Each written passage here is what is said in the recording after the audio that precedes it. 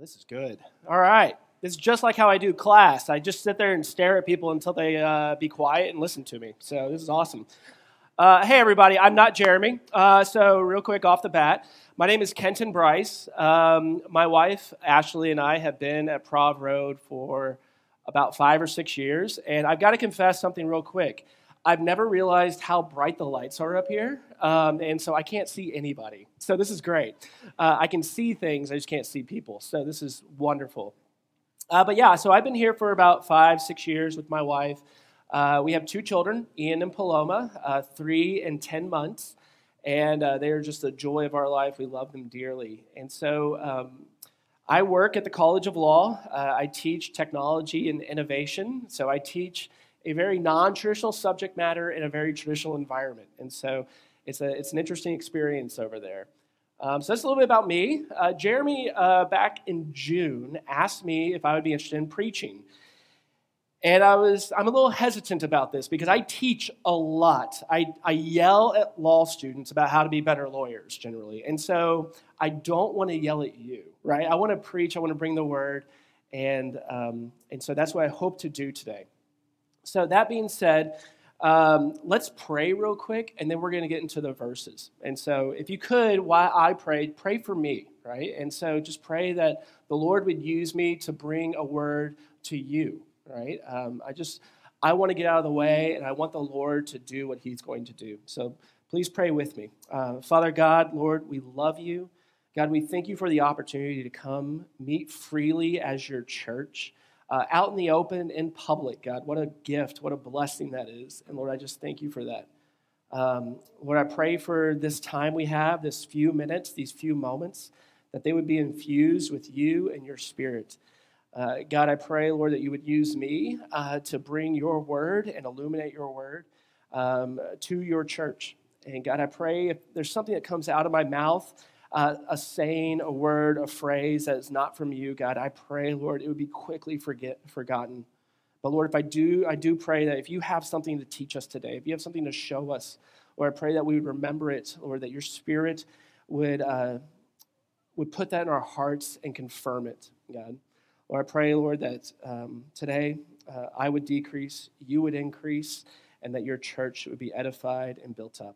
Lord, I love you. In Jesus' name we pray. Amen. So real quick off the bat, you can probably hear a little congestion in my voice. I promise it's not COVID, okay? So I have 2 young children, and they have been perpetually sick for the past 2 weeks, and so therefore, because I'm a dad, I get sick too. And so it's just a cold. We've all been tested, not COVID. So please bear with me as I have a little bit of congestion, and so I may vary my speed and how I talk to overcome coughing, right? Okay, cool. So great. So today, and also I like to move. Another little logistical thing, I like to move when I talk. I don't sit at a podium and just sit like this at a rostrum like I used to do back in the day. I like to move. So if I get a little echo feedback, I'm sorry. I'm going to try to stay on camera as well for the guys in the booth. But today we're going to talk about work. So work is something near and dear to all of us. I promise. And if it's not yet, it should be, and it will be, right? And so work is something that consumes about a third of our adult life. And when I mean work, when I talk about work, what I mean is not your vocation or your job or your career or your 9 to 5 or your Taco Bell part-time gig. I'm talking about all work. Raising children is work. Planting a garden at your house is work. Maintaining a home is work. Building friendships and relationships is work. Discipleship is work. Work exists everywhere. And if there's any one thing I want you to see this morning is work is good. And we're going to use some Proverbs to get to this and get to the heart of this. And so the verse we're going to start in, and we're going to go around Proverbs, but the verse we're going to start in is Proverbs 6, and I've got it right here, 6 through 11. It says this, it says, "Go to the ant, O sluggard, consider her ways and be wise. Without having any chief, officer, or ruler, she prepares her bread in summer and gathers her food in harvest. How long will you lie there, O sluggard? When will you arise from your sleep? A little slumber, a little folding of the hands to rest. And poverty will come upon you like a robber. and want like an armed man. So when I first started reading this verse and started thinking about this sermon today, I looked at this verse and I thought, oh my gosh, all I'm going to do for 30 minutes is preach on don't be lazy, right? Because that's what we see when we see the sluggard. We see laziness, we see sloth. But if you dig a little deeper, I think there's more going on here that the writer of Proverbs wants us to see. And so a few observations, and then we're going to get into kind of the meat of today in 3 acts or phases or movements. But first observation is this is about laziness, but with a lot of Proverbs, it can seem very negative, right? And so how are we supposed to tease something out of such negativity to help encourage our hearts as believers in Jesus? And then so I was reading about this, I was thinking about this, I was like, I just don't want to preach a verse that just says, don't be lazy, right? Who wants that? Nobody wants that. And so really, I had this like epiphany from Ray Ortlund. It was so good. He writes, he goes, God uses negative examples to teach us positive wisdom. How helpful is that, right? Because we see a lot of scripture, especially Proverbs, it just seems super negative. Do this, don't do that. A lot of don't do that, right? And we can come away from Proverbs saying this is super negative. And I'm not a negative person. If you know me, and I can look out, and I think I know some of you people. And so I'm pretty positive, eternal optimist, very cynical as well. It's just a weird mix in my head. But yeah, God uses negativity, these negative verses, to teach us positive wisdom. It's so helpful. So hang with me through the negativity because there's some positivity in here I want you to see. Second, this verse is about laziness, but so much more than that. I think this verse is about work, and not just about being diligent and being shamed by an ant because an ant knows how to work hard and this sluggard doesn't know how to work hard. But I think it's more than that, right? I think it's more about how we are designed to work and what's going on in the passage. And so that being said, let's get into this, right? And so first phase, is work is good. It is holy. It is good. If you do not believe that today, I hope you come away from today understanding that work is part of God's design. It is part of your design. And I think we don't understand that or we lose sight of that. And I think that's what's going on here. I think that's what happened with the sluggard. I think the sluggard lost sight of this. And we'll unpack that in a second. We'll get to the sluggard in a second. But I want to argue with you. I want to persuade you that work is good. And the first thing I'm going to do is I'm going to tell you that work is pre-fall. Now, if you've ever heard that terminology before, pre-fall is basically things that were put into existence before sin entered the world, before the fall of man in Genesis 3. So we're going to start in Genesis 1:1, and this is going to be a very long sermon because I'm going to start at Genesis 1:1. No, I'm just kidding. Okay. That's terrible. Genesis 1:1. In the beginning, God created the heavens and the earth. Boom. From the outset, God is working. Very first sentence of the Bible, God is working, right? God works. He is a God of work, right? And then we follow up that with Genesis 2:1-3. And so, thus the heavens and the earth were finished, and all the host of them. And on the seventh day, God finished his work that he had done, and he rested on the seventh day from all the work he had done. So God blessed the seventh day and made it holy, because on it God rested from all his work that he had done in creation. And I love this verse. I have been dwelling on this verse for quite a long time because I've been trying to figure out how to keep the Sabbath with my family, right? So we look at this verse and we're like, oh, this is all about the Sabbath and rest is good. But what is God resting from? Work. 6/7 of what God has just done is work, right? And so we miss that. I think we miss this a ton. We think God is a God that wants us to rest, but why? Right? Because he is working and he designed us to work. So very first thing off the bat, work is pre-fall and God is the one that works. God modeled work for us, and he still does, and we'll get there in a second. I don't want to get ahead of myself because I get really excited about some of this, so I'll temper myself with my outline. I'll stay on point. Second thing, work is also pre-fall in the idea that God gave work to humans, all humanity. God gave work, not just to believers in Jesus, not just to pagans, not just to Jews or Gentiles, all. He gave work. Genesis 1:26 says this, "Then God said, 'Let us make man in our image, after our likeness, and let them have dominion over the fish of the sea, and over the birds of the heavens, and over the livestock, and over all the earth, and over every creeping thing that creeps on the earth.'" And just 2 verses later, it gets followed up with this. "And God blessed them," talking about man and woman. "And God said to them, 'Be fruitful and multiply, and fill the earth and subdue it, and have dominion over the fish of the sea, and over the birds of the heavens, and over every living thing that moves on the earth.'" Now, if you've been in church culture for a while, you probably heard these verses before. You heard it called the creative mandate. If you have not been in church culture, you may be like, okay, what does that mean, right? So God, at the very outset, we are not even into the garden yet, really. He is giving work to man. He's saying, your job, man, is to be on the earth, subdue it, have dominion over it. And a lot of theologians throughout the years, and I agree with them, would say, this is called the creative mandate. Go subdue the earth. Bring order out of chaos, just like I do. God brings order out of chaos in Genesis, and that's what he's calling man to do. Subdue the earth. Here's in the 3-year-old's mentality, here's every single Lego block you need, go play, right? Go build. Go build wonderful cities. Go build society. Go build law and order, right? Bring order into this chaos. Bring structure into humanity, into the world. And so he's giving this at the very outset to man. Say, go work. Work hard. Make it beautiful just like I do. And that's good. And it's holy work, right? So this creative mandate also includes not just taking all the building blocks, but it's also raising children, right? Be fruitful and multiply and fill the earth. Awesome, right? Like, cool. I love kids. I didn't think I would, and now I do. And so I love having children. I love raising them. I love discipling them.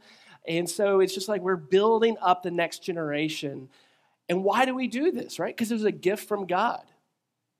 At least if we have that mentality. A lot of people think it's a necessary evil. We'll get there, okay?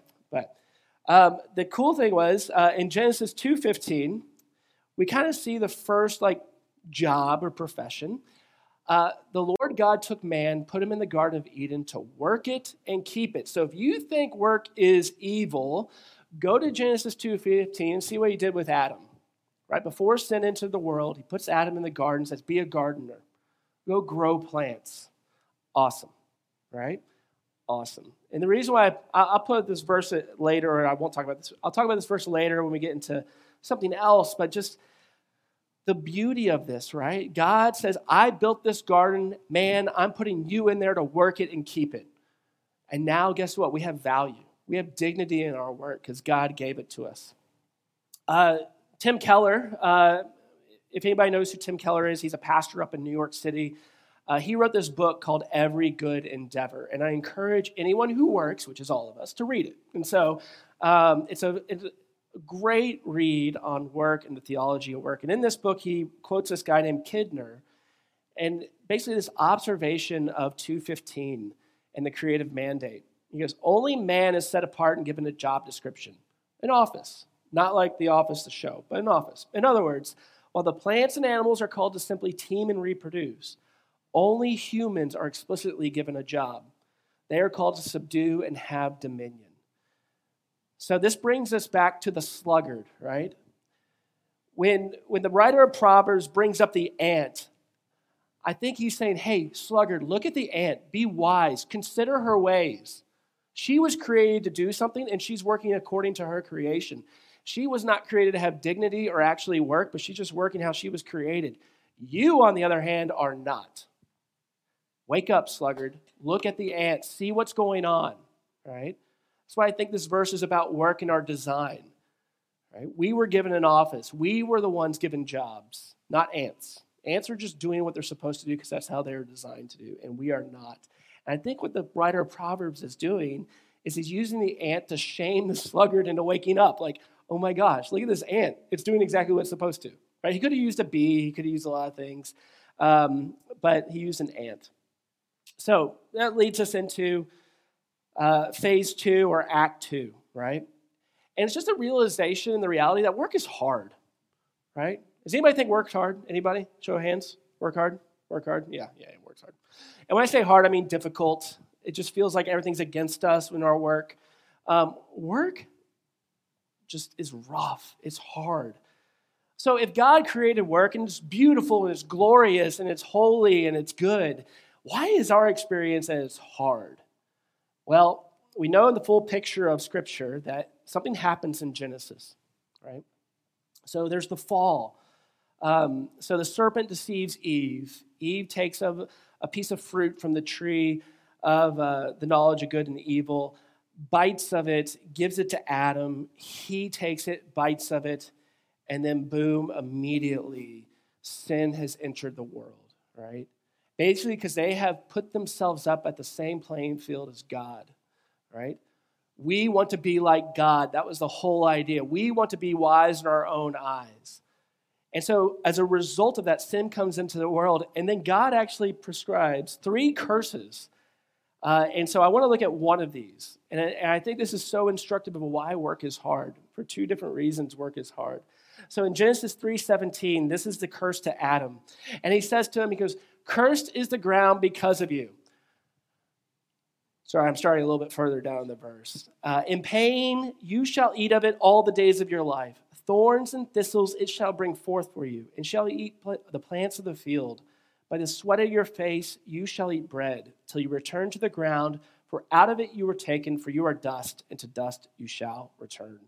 So 2 things happen when the sin enters the world. 1, the creative order is broken. The way that God created things is now fractured. It's harmed by sin. So what happens? Thorns and thistles grow up out of the ground, and this is still that image of the garden, right? Tending to a garden. It's hard work now. We have to weed. Does anybody have a garden? At least here, like if you just let it go for a week, nature takes over, and like your tomatoes are now like inside a bunch of like netting of weeds, right? And so we know this to be true just even in our own backyards. And this plays itself out over and over and over again, where it feels like everything is working against us. And it just takes that much more effort to enter in. But something else is going on here in this narrative, and that is that man has also set himself up to be like God. And so when we do that, we become wise in our own eyes, and we think we know what the best way forward is. And so guess what? When we go to work, we bring that same baggage in, and it makes work hard. Right? Work is not just hard because there's thorns and thistles, but it's hard because we also have lost sight of our true design, and we think we know what's best, right? Just like Adam and Eve did. And that makes everything super difficult because it's not just us that do that, but it's every single other person we work with, right? Everybody believes they have the best way forward, and then all of a sudden meetings take 3 hours and you come out frustrated, right? This is my experience at work. I don't know about you guys, but this is how things work. And so we have to understand how this works.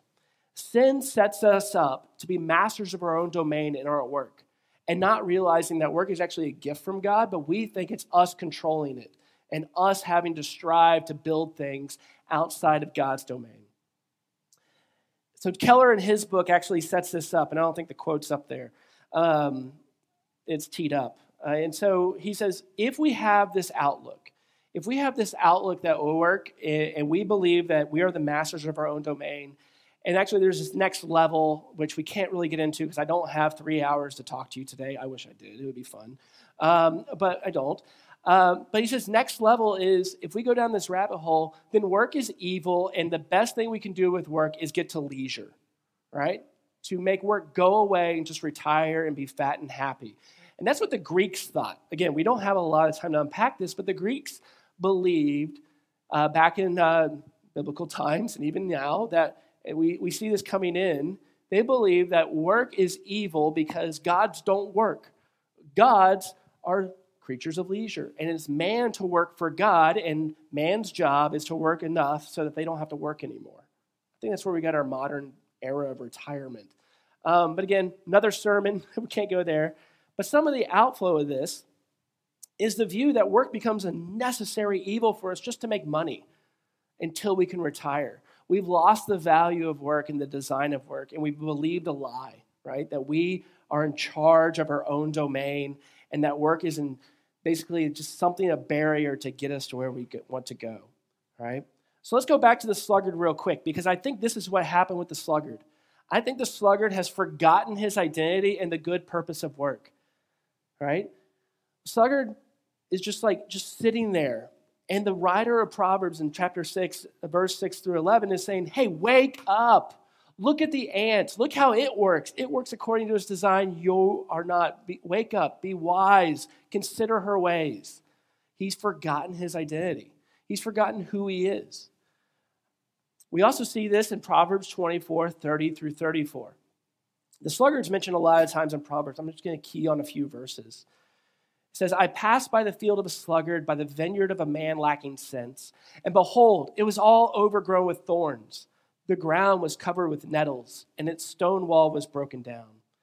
Then I saw and considered it. I looked and received instruction. A little sleep, a little slumber, a little folding of the hands to rest, and poverty will come upon you like a robber, and want like an armed man. Now, we've already heard that phrase before with the previous verse. But it's not just that what happens when a sluggard forgets what he's designed to do. Everything around you goes to destruction, right? The vineyard is overgrown. No one's taking care of it. And that's why I love the wordplay here, because we see Adam was put in the garden to keep it, and the sluggard was given a garden to keep it, and guess what he's not doing? He's not keeping it. Why? Because he's forgotten that that's what he's supposed to do. Right? And so if you forget what you're supposed to do in your purpose, you shirk your responsibilities. You just stop doing what you're designed to do because you're asleep. You don't realize what you're supposed to be doing. Right? Likewise, so this next one is kind of like a really interesting verse of showing how we get there and why the sluggard does what he does. And I didn't know where to fit this in this morning, so I'm just going to put it in right here. We're just going to talk about it. But Proverbs 26, 13 through 16 says this. The sluggard says, there's a lion in the road. There's a lion in the streets. As a door turns on its hinges, so does the sluggard turn on his bed. The sluggard buries his hand in the dish. What does it say? It wears him out to bring it back to his mouth. The sluggard is wiser in his own eyes than 7 men who can answer sensibly. So there are 4 things going on here. So the sluggard, we have seen, has already forgotten who he is and what his purpose is. He's asleep to it, right? What are the effects of that? I think the first 3 statements in these verses show what the effects are. And the last statement is kind of a cause of what's happening. The first one, there's a lion in the road. There's a lion in the street, right? The writer of Proverbs had already called this guy out multiple times, or girl, I don't know, the sluggard out. He goes, hey, consider, be wise. And he's like, hey, I can't do it because there's a lion out there, right? And so a lot of commentaries say, this is a crazy excuse. That's all that's going on here. Because I was trying to unpack in my head, like, how does this fit in? They're like, this is just a crazy excuse. This guy will not acknowledge that he is in sin, and all he is doing is just making crazy excuse after crazy excuse of why he doesn't work the way he's supposed to work. Don't we do that? We do that all the time, right? Crazy excuse could be it's somebody else, or I have a head cold, so I can't work the way I'm supposed to work, or whatever, right? We just make crazy excuse after crazy excuse. There's a lion in the road. There's probably not a lion in the road. And probably he's not even getting out of bed to go figure out if there was a lion in the road. He just assumes there's a lion in the road, right? This is what happens when you're a sluggard. It's kind of a diagnostic of you just make crazy excuse after crazy excuse of why you're not fulfilling your calling to work. The next one is super interesting. The sluggard is like a door on its hinges, right? He turns in bed. A door on its hinges does move. It's alive. It works, right? But it doesn't go anywhere. You know, it doesn't have any purpose to actually it's making movement. And so basically I think the writer of Proverbs is like, this guy is alive. At least if you poke him with a stick, he would move, right? And so he's too wrapped up in himself to actually get out of bed and go work, right? But he's alive. if you asked him, he'd be, I'm alive. I'm in my bed. I can move. Look, I can move. God gave me movement. I can move. And so it's just another thing of just a diagnostic of who the sluggard is. The third one is really it just gets worse for this guy, right? I put my hand in the dish and I can't even bring it out. It's like your 2-year-old who gets so tired and falls asleep in his food, right? Which my 2-year-old and my 3-year-old have never done that because they love to eat. And they have energy that's just like off the charts. But that's the idea. You're too tired to even eat. You can't even bring sustenance to your mouth because you have totally forgotten what it is to actually live according to how you're supposed to live. So here's what happens. You get lazy. And not just lazy, you start things and you cannot complete them. Right? Just another diagnostic of whether or not you're a sluggard or not. Do you start a lot of stuff and you can't bring it to completion? Because that's not how God works. God starts things and brings it to completion. Right? The sluggard doesn't. He is antithetical to how God has built him. And then the fourth statement I think is so instructive for us. And it shows us why the sluggard is the way he is. He is arrogant, right? He is wise in his own eyes, more so than 7 men of reason, right? He has made himself the author of the wisdom of his life, right? He has forgotten who God has made him. And he is now saying, hey, I don't care. You bring 7 people to reason with me, and I'm wiser than all of them. While he sits in his bed, can't finish anything he starts, and says there's lions in the street and can't do anything. And the vineyard's overgrown, and he's being told, wake up, wake up, wake up. Right? And he's like, no, I don't need to wake up. I'm wise. Right? And I think this is really like instructive for our hearts. Like what happens to us when we forget who we are? We forget how God designed us. We fall asleep. And then we start rationalizing everything in our own heads, and then we can rationalize it to other people. Now we're the wisest person in the room. We don't have any humility. We can't look at God and say, God designed me, and this is how I'm supposed to work. Instead, we say, no, this is how I'm supposed to work because this is how I decide I'm supposed to work. Right? And that's what's going on. Now, how did the sluggard get here? It didn't happen overnight. Right? The sluggard just doesn't become wise in his own eyes overnight. He just doesn't become lazy overnight. He just doesn't forget who God made him overnight. And this is where I think those 2 phrases that we saw earlier, a little sleep, a little slumber, a little folding of the hands to rest, is so instructive for us. When I read that, it reminded me of something else I've read in Scripture, of when little things destroy things. It was in Song of Solomon. I want to give a quick shout out to the Song of Solomon series 20 years ago with Tommy Nelson. The little foxes will ruin the vineyard. The little things of life are going to come in and wreck and wreck and wreck if you don't keep them in check. I think that's what's happening here. A little sleep, a little slumber, a little folding of the hands to rest. Right? A little compromise here, a little gossip here, a little bit of this here, which in the moment we think, oh, that's just something small. I don't need to worry about it. That little sin over here, I don't need to worry about it. You know what? It's just lulling you into sleep for you to forget about who God made you to be, right? A little sleep, a little slumber, a little folding of the hands to rest. When I used to read that, I was like, oh, yeah, rest is going to ultimately kill me. No, that's not what this is saying, right? As I've read this more and more, I mean, like when I read it like 10 years ago, I was like, oh my goodness, I don't need to sleep, right? If I sleep, this is bad. No, sleep is pre-fall and sleep is good. Rest is pre-fall, rest is good, right? That's the rhythm we're supposed to be in. But if you start letting little compromises come in, you will fall asleep ultimately. And what does that mean? That means you forget who God made you to be. And then you even have the writer of Proverbs or maybe someone in your life yelling at you to wake up, right? Wake up. And you're just asleep. And you've become wise in your own eyes because of little compromises over time. So where does that leave us? Well, hopefully not hopeful, right? If that's how life is, and that's how life is supposed to be, and work is just a necessary evil, and we're just going to fall asleep, what hope do we have when we become wise in our own eyes? And this is where it's hard for me to preach a sermon like this because I'm like, oh yeah, sin, sin, sin, sin, sin. We're falling asleep, not good. The sluggard's not good. Because I just want to skip straight to the gospel, and that's where we're going, right? Because the gospel interacts with this, right? Interacts with the sluggard. What wakes us up, right? Jesus wakes us up, right? This is part 3. The gospel comes in and actually influences our work because it wakes us up to our true reality, to our true nature, right? The gospel is the antithesis to the sluggard, right?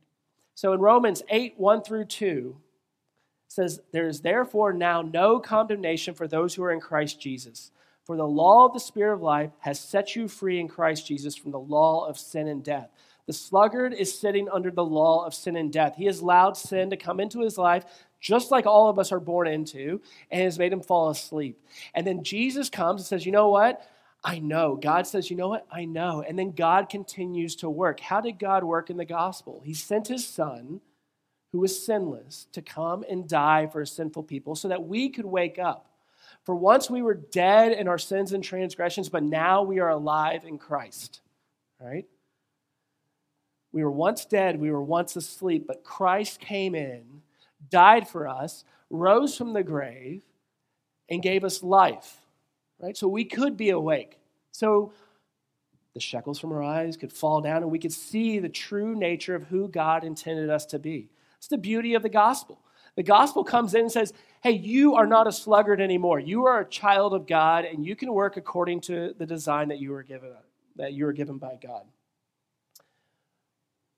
So what does this mean? This means our work has value again. He has redeemed us and therefore redeemed our work. So when we go work, we don't work just for us as a necessary evil to make a paycheck, but we realize the intended design to create, to make beautiful things, to raise children that love the Lord, right? To build society. I had this illustration, and I'm just going to throw it back in here. Sorry, Jeremy, this is going to make us go like 3 minutes longer. Because I think this is so instructive for those who don't believe your work is valuable. If you're in Christ, your work is valuable because that's what God intended you to do. And I'm not saying be in ministry, right? I'm not saying preaching from a stage or discipling all day long. I mean, in whatever you do it for the glory of God, right? Whatever you do. So I was in Chicago a few weeks ago for some meetings, and I went to my very favorite steakhouse in the world. And if you know me, I love 2 things in life. I love my wife dearly, and I also like really good food and drink, right? As Jeremy likes to say, I'm part of the Finer Things Club, right? So I like good food and drink. And so my favorite steakhouse in the world is in Chicago. And I went to Chicago. It's a place called Bavette's. It's amazing. I went to Bavette's by myself because I don't care if I eat alone, as long as it's good. And I ordered a steak. And I was thinking about this sermon while I was doing this. I ordered a steak and I ordered a glass of scotch because I also like scotch. Sorry, I know this is church, but guess what? I like scotch. Sorry. Some really good sides. And the first bite of steak I took, I ate it, and I sniffed the glass of scotch, and I almost cried. It was so good. It was amazing. It was just a worshipful experience. But I didn't just almost cry. I would have cried if my wife was there. I think I texted you and said, hey, if you were there, I would have bawled my eyes out. But I didn't just cry because the food was good. Because all I was thinking about while I was eating is the amount of work it took for me to have this worshipful experience. Someone had to raise the beef. Someone had to be in the janitorial services at the restaurant. Somebody had to be the waiter or the waitress. Somebody had to do X, Y, and Z. Someone had to build that building 120 years ago. Somebody had to lay the bricks. Somebody had to do the mortar. Somebody had to build the roads and the transportation network. Somebody had to develop the software so that there's a point of sale system that they can use during COVID, right? There was so much work that went in to me experiencing this moment. Do we see our work like that? We should if we're in Christ. We should see our work as incredibly valuable, and we may never know that value, but we can trust God that it's valuable, that 10 years from now, 20 years out, because of the work we're doing now, someone's going to worship Jesus. I don't care what you do. Do you guys think that? Do you believe that to be true? Because you should if you're in Jesus. I know it's a weird thing to think about, right? I teach at a law school. I go in and day out, and man, it gets hard. It is hard work. But I am hopeful for my students. I'm hopeful that I leave it a better place. By the way, that's a Boy Scout motto, right? But whatever, it's the same idea, right? I'm hopeful that what I do creates generations of worship after me. Because I have Jesus, and I know that's how it's going to work. When it does get hard, the gospel has a second influence on us. It's not just opening our eyes to the value of our work and what God has intended us to do. This is amazing. God still works even when you don't think he does. So if you're having a hard time at work and you don't understand the value of your work, I just want to encourage you for a second from Romans. Romans 8:26 through 28. Likewise, the Spirit helps us in our weakness. Boom. The Spirit helps us in our weakness. When we are weak and we don't think our work matters, the Spirit will help us. You do not have the Spirit of God in you unless you are a believer of Jesus Christ. That makes us unique in the workplace, doesn't it? Makes us incredibly unique. But it goes further. Paul goes further. For we do not know what to pray for as we ought, but the Spirit himself intercedes for us with groanings too deep for words. And he who searches hearts knows what is in the mind of the Spirit, because the Spirit intercedes for the saints according to the will of God. And we know for those who love God, all things work together for good for those who are called according to his purposes. This should blow your mind for a second. If you think work is hard and it's just drudgery and you're a believer in Jesus, don't you know the Spirit of God is in you, interceding for you to the Father that your work would actually matter? And you have no idea it's happening. God is working even when we don't think he is. So when you go into work tomorrow, Monday, I don't care what you're doing, raising kids, doing schoolwork, doing rush, whatever it may be, teaching, writing the next book, whatever it might be. God is working in you and through you for your good, and you have no clue it's happening. Praise the Lord, right? Because if it was up to us, we'd just be a sluggard, right? But God is sitting there working incredible amounts of work for us, and we have no clue it's happening in the background. I don't even know how to wrap my mind around that, right? Okay. And it's not just the Spirit. Go to Romans 8:34. This gets so much better. Who is to condemn? Christ Jesus is the one who died. More than that, who is raised. Who is at the right hand of God, who indeed is interceding for us. So it's not just the Spirit in us interceding for us in words that are too deep, groanings too deep for understanding. Jesus is sitting at the right hand of God interceding for you right now. Right now for me as I'm working through this sermon. How incredible is that? Jesus sits at the right hand of God saying, Aaron Bumgarner is my son, is your son. He's having a hard time. Work with him, right? And Aaron, you have no clue what's happening. I just pulling you out because I can see you. Sorry. Okay, who else can I see? No, I'm just kidding. All right. Isn't that amazing? The Spirit is inside us interceding for us. Jesus is sitting at the right hand of the Father after he ascended from the earth. He's sitting there interceding for us. God is working for us. He's working. He's still working. This differentiates us from so many other faith traditions. Our God works on our behalf for our good. He works. And you know what? That helps us work. If we know that to be true, when we go into our jobs, we know God's got our back and we can work. So I'm going to finish up here pretty soon. I'm going to skip over something, but because I know we're going long on time. I'm sorry. That's just how I operate. This goes to this example of work that really, I think a lot of us in Christian culture know about, but we just don't process very well. And that's the example of Brother Lawrence. So Brother Lawrence was this monk in France back in the day. I don't know what day, like medieval times, right? 1500s, and so 1600s. And he was a monk that worked in a kitchen, and his job was to clean dishes. He did a lot of menial work. And he had this reputation for someone who worshiped God no matter what he did and what kind of work he did. So much so, it got the attention of the religious elite in France and Paris at the time. And so there's this book called The Practice of the Presence of God, which is recordings of conversations that the religious elite at the time had with Brother Lawrence. And there's some letters in there as well. But I think this is so instructive. If we have the mind that God is working for us and our work has value, it frees us to work in a way that is completely different than everyone around us, right?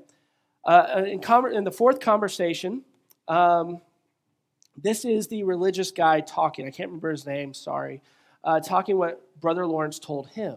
And Brother Lawrence said that the most excellent method which Brother Lawrence had found of going to God was that of doing our common business or work without any view of pleasing men, and as far as we are capable, purely for the love of God. Amazing, right? The most excellent method he found of going to God was just going to work and working to please God. Why? Why does he have this outlook, right? Why does he have this view? Because he knows Jesus Christ saved him and Jesus Christ works on his behalf, and it frees him up to work in such a way that he is working according to his original design, unlike the sluggard. Second in this conversation is that Brother Lawrence said that we ought not to be weary of doing little things for the love of God. For God regards not the greatness of the work, but the love with which it is performed. So if we work according to the love that God has given us, right, that's enough. It's not what you build. It's not how awesome what you build is. It's about doing the work and doing the little things. That is the design that God gave us. It was to work so that we would be in relationship with God and relationship with others. So what does this mean for us, right, as the church? One, we should be the happiest people at work. Are we? No, I'm not. I know I'm not, right? And that's why I rest on the verses that Jesus is interceding for me. I just pray I could be. Because my work matters. It matters for society to continue to develop, but it also matters for those around me and the relationships I'm going to build. If I work for the love of God and not for the love of man, I'm going to be excellent in everything I do, or hope to be. I will empty myself. God will show himself to be true, wonderful, beautiful because of my work. And you know what? It's going to shine. And people are going to come and be like, hey, man, I see you did a good job. Let's just hang out because you do good work. That happens all the time. And then you go get drinks with someone and you share the gospel with them. You know? It's not necessarily being in ministry. It's just doing your job the way God intended it to be. So for us, I think a good diagnostic for us, unlike the sluggard, right? Because we have Jesus in us if you're in the church, right? If you're in Christ, you can have this outlook. So what does your self-dialogue look like at work? Because I have to check myself all the time. And I talk about work all the time because it takes up a big part of my life. And I have to have a self-dialogue that is an appreciation for what work is and what God gave me, and not just a little this and a little this and a little this. So I have to have a good self-dialogue, but also have to be in community. This is why the church is so important, right? This is why being invested in this church here, Prov Road, there, other churches, being invested in a community of believers where you can have honest conversations about your work and what's going on so they can speak life into that, right? So we don't become like the sluggard and somebody's yelling at us or we're too far asleep to listen anymore, right? Someone to check us on the little things, right? So we can talk about work or MC, GC, what are we calling it again? Sorry, that's for tonight. But yeah, so just like in our groups. So like, what are we doing? What are we talking about? You can talk about work. It doesn't have to be hyper spiritual, right? It's just, what are you doing day in and day out, and how does the gospel apply to that? So when you say, hey, man, I'm having a hard time with my boss or a colleague, okay, well, where's your heart? Do you realize that God intended you to work the way you're working, and that other person doesn't have that same hope that you do, right? So you can be excellent and then build a relationship. So, like, what's your self-dialogue? Be in community, right? Be in community when it comes to work. So, last thing, we can work with joy. Like, I'm serious. You can be freed up to work with joy. I have to give a big shout out to Tim Keller for helping me, not personally, but through books and sermons. I'm not that cool. Like 9 or 10 years ago when I was in law practice, I had a really hard time with law practice, a lot of it. Some of it was good, some of it was just terrible. And I have to give a shout out to another guy named Ian Schals. If anybody knows Ian, come find me afterwards. We can go nerd out on this guy. But he worked at my law firm, and we had multiple conversations, long conversations, about what the meaning of work is and why we do work. And one thing I can say is we can work with joy because we have Jesus in us, right? That was a product of all that, and I actually went to work a little more joyful. I'm hopefully the most joyous person at work now. If you come to the law school, hopefully you realize there's this weirdo over here who really enjoys what he does, and he wants to tell you that he really enjoys technology and law practice, right? It's kind of weird, right? It's kind of weird. It is really weird. But anyway, we can work with joy. I hope this encourages you today, okay? I hope you are encouraged to work according to how God designed you and be weary of those little things. Be wary. Oops, wrong word. I knew that was going to happen. Be wary of those little things, right? Work how God intended you to work, be in community so you're continuing to foster that. Thank you guys for enjoying, hopefully, the past 35, 50, 60 minutes. I don't know how long I've been up here. All right. Thank you, everybody. Let's pray real quick, and then Jeremy's going to come back up. Father God, Lord, we love you. God, we thank you for the ability, again, to meet publicly, to talk about you, your glory, and who you are. Lord, I pray, Lord, that you would instruct us according to the work that you've given us, that you would help us work with joy, that you would help us be wary of those little things that come in our life that could rob us of that joy. Lord, I pray, Lord, that we would work according to you, your design, and your gospel. We love you. In Jesus' name, amen.